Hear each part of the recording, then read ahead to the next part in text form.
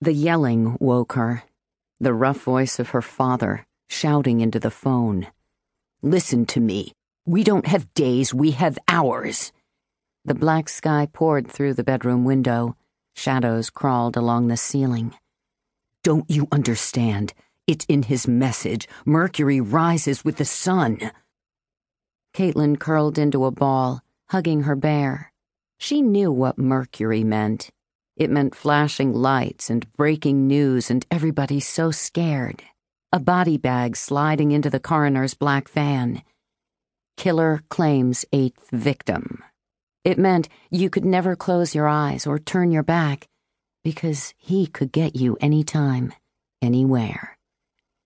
"He's telling us flat out, when the sun comes up, he's going to kill again." And her dad had to stop it.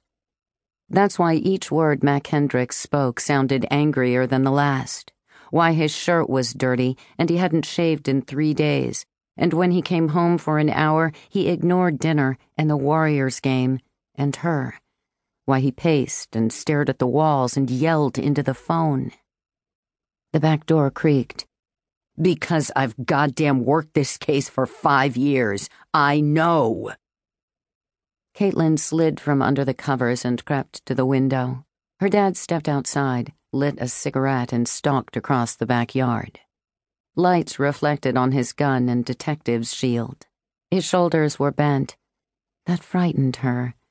The wind blurred his words. She tiptoed from her room. Her parents' door was shut, Mom asleep. She slipped into the kitchen to the open window to hear what he was saying. "We work the evidence. We keep working. Or somebody dies." She stopped. The door into the garage was open a crack.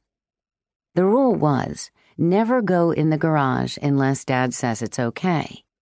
He spread files on the workbench in there, all his information. But sometimes he let her in to help stack his papers. Her stomach knotted. She looked out the kitchen window again into the backyard. The cigarette glowed red. Answers were in the garage. Truth. She edged to the door and stole through. She stopped, bare feet cold on the concrete. The walls were covered with photos. Faces. Flesh. Open eyes. Jagged slices. Blood. Her head began to pound. A plastic bag on a screaming face. Bite marks. Dogs. At the edges of her vision, starlight shivered. A cut. A cut. He cut with a knife in the person's chest. A dead person. She's dead. A sound rose from her throat. He cut a picture into the woman. Stick figure. It. She turned in a slow circle. She saw dangling feet, Frankenstein stitches, an arm with words scrawled on it. Despair. Her legs started to shake. The cuts, the cuts, the cuts. The sign. Dizzy, she turned. The photos seemed to lunge and wail. Devil man, him. She pressed her hands over her mouth, but the sound grew louder. Footsteps pounded through the kitchen. The door banged open. "Jesus, no." Her dad charged in, mouth wide, eyes burning. The sound poured from her throat, uncontrollable screams. He swept her in his arms. "Don't look, Caitlin. Close your eyes."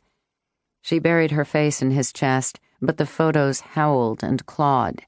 She sobbed, clutching him, feeling him shake. The work of the killer was everywhere. Mercury, the messenger, the prophet. They were surrounded.